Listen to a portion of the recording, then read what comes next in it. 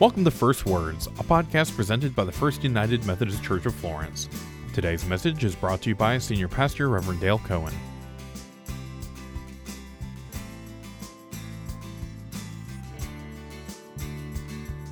As Chris's 8-year-old birthday approached, his mother told him that she couldn't afford a birthday party for him.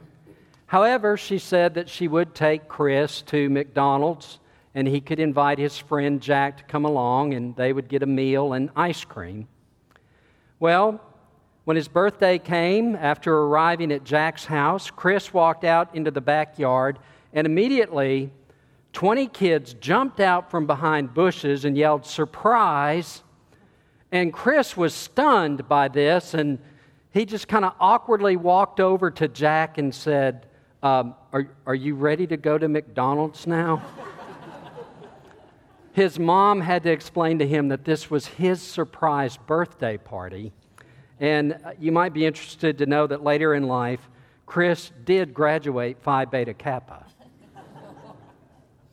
Some employees at a retail store held a surprise baby shower for one of their colleagues. And although only weeks away from giving birth, as one of the co-workers jumped out from behind a box in the stock room, this guest of honor punched the guy in the nose because she thought he was a robber and broke his nose. Talk about a surprise. And then, of course, there's the infamous gender reveal party a few years ago where the blue fireworks signifying it's a boy actually set off a wildfire that burned tens of thousands of acres. When it comes to surprises, people either love them or hate them. But not all surprises are bad. Our scripture for today is about Pentecost, 50 days after Easter, when God surprised the disciples with the Holy Spirit. Now, Pentecost coincides with the Jewish harvest celebration known as the Feast of Weeks, or Shavuot, recalling when God gave the law to the Israelites on Mount Sinai. Tens of thousands of people would have filled the streets of Jerusalem preparing for the feast. Because Jerusalem was a cosmopolitan city comprised of people from all over, language barriers often hampered communication, resulting in confusion and misunderstanding. The disciples remained in the upper room where they shared their last intimate meal with Jesus. They were there practicing caution about being seen in public because they feared that the authorities might arrest them as they had Jesus.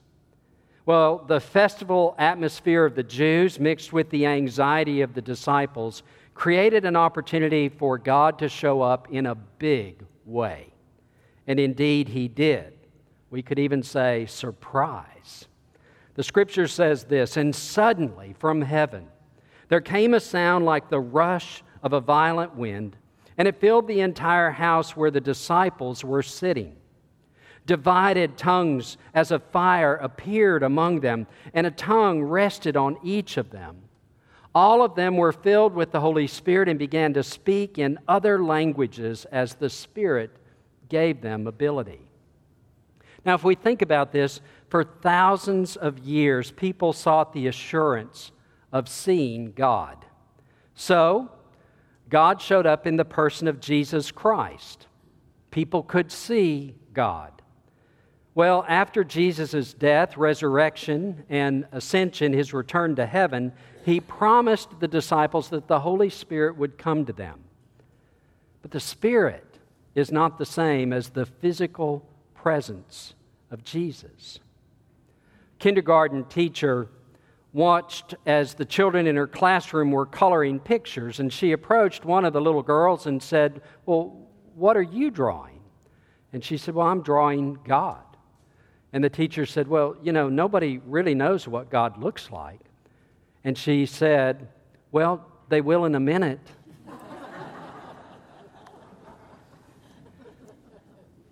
We know what God looks like in Jesus, but God is Jesus and more. And so the invisible Spirit can also add to our understanding of God.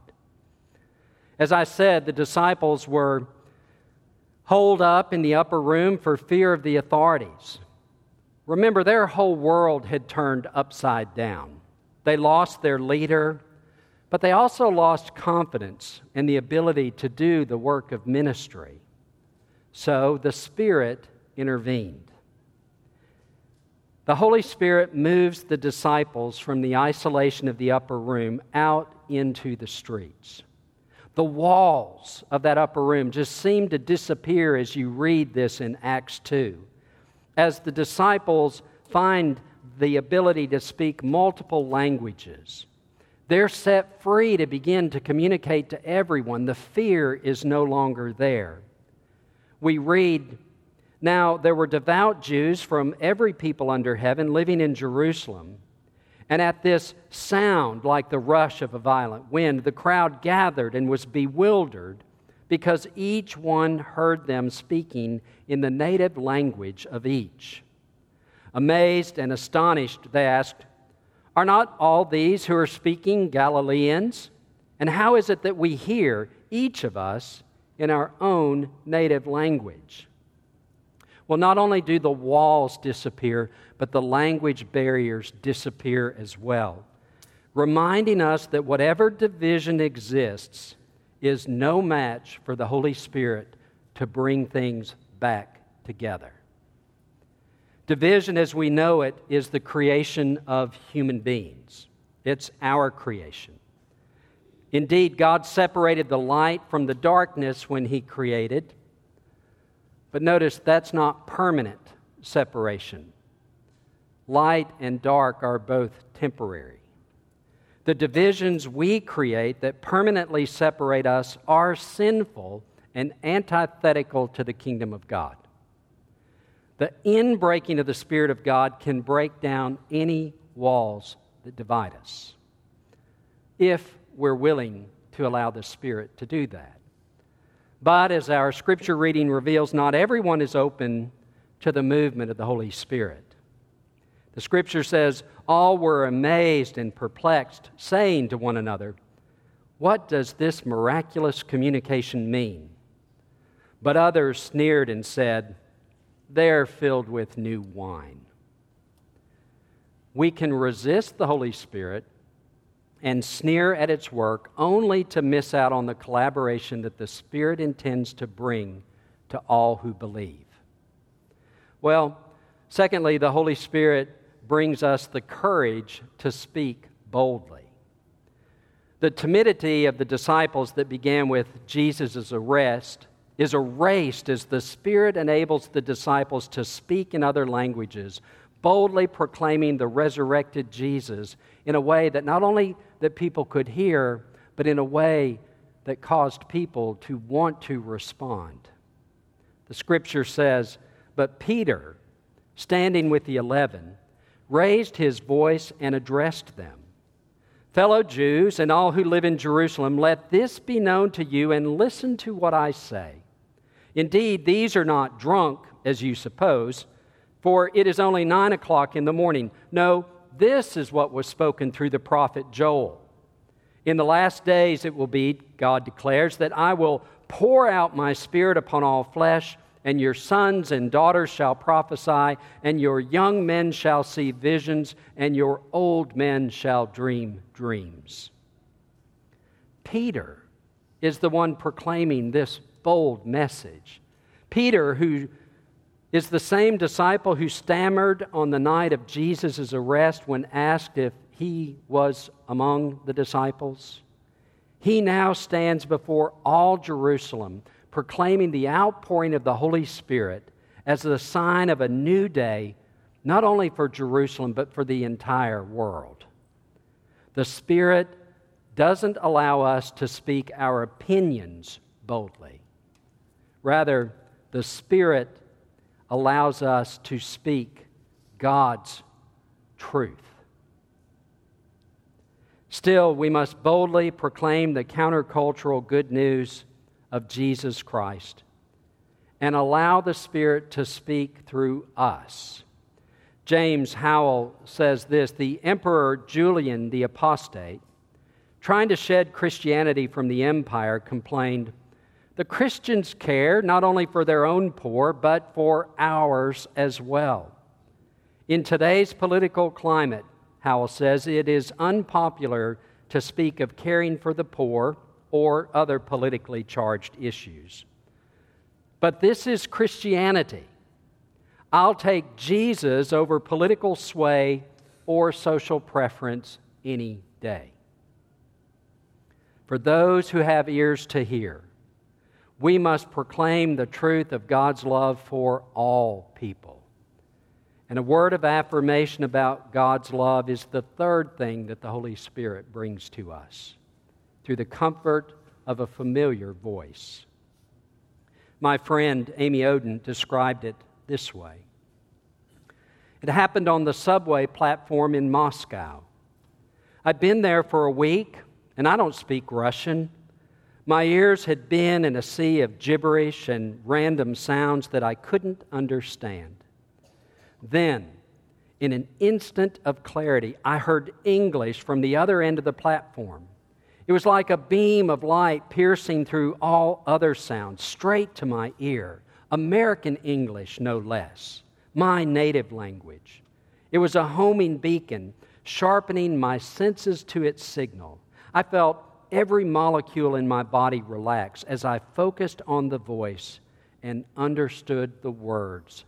It felt like coming home. In the Pentecost story, we see this dynamic played out even more. The disciples are empowered to speak in languages that they did not know before, and they probably didn't know after. Imagine Parthians, Mesopotamians, and Cappadocians hearing their mother tongues spoken for perhaps the first time in years. Did each receive that homing beacon, tuning the ear to its signal? Did each have that sense of coming home? Norman Cousins described how the great cellist and conductor Pablo Casals suffered from rheumatoid arthritis and emphysema in the last years of his life. At 90, he was severely stooped over, and it was very difficult for him to breathe. He needed the help of his wife, Marta, to even get dressed in the morning. Marta would help him then, though, shuffle into his studio, where he would, with great difficulty, position himself on the piano bench in front of the piano. Then Casals would manage to raise his swollen, clenched fingers above the keyboard. And witnessing a miracle, one visitor said this: Casals' fingers slowly unlocked and reached toward the keys like the buds of a plant toward the sunlight. His back straightened. He seemed to breathe more freely. His fingers settled on the keys, and he began to play first Bach, then Brahms. His entire body seemed fused with the music. It was no longer stiff and shrunken, but supple, graceful, and completely freed of its arthritic coils. Having finished the piece, he stood up by himself, far straighter and taller than when he had come into the room. He walked to the breakfast table with no trace of a shuffle, ate heartily, talked animatedly, finished the meal, then went for a walk on the beach. The Spirit brings a freshening into our lives, into our beings, that renews us and makes us whole. Like music that inspires and exhilarates, the Spirit of God is the melody that energizes the church, uniting our many different voices in the song of the love of God. God has formed us into His church, an instrument for bringing life and love into the world. But what makes our church more than just a gathering of good people is God's Spirit, His breath. The Hebrews called it the Ruach, that God breathes life into the church, infusing the church with the music of His grace. That same Holy Spirit continues to blow through our church, giving life and direction to our mission and ministry, inviting us to immerse all of humanity into the music of God's love and the symphony of God's grace. Come, Holy Spirit, come. In the name of the Father, and the Son, and the Holy Spirit. Amen and amen.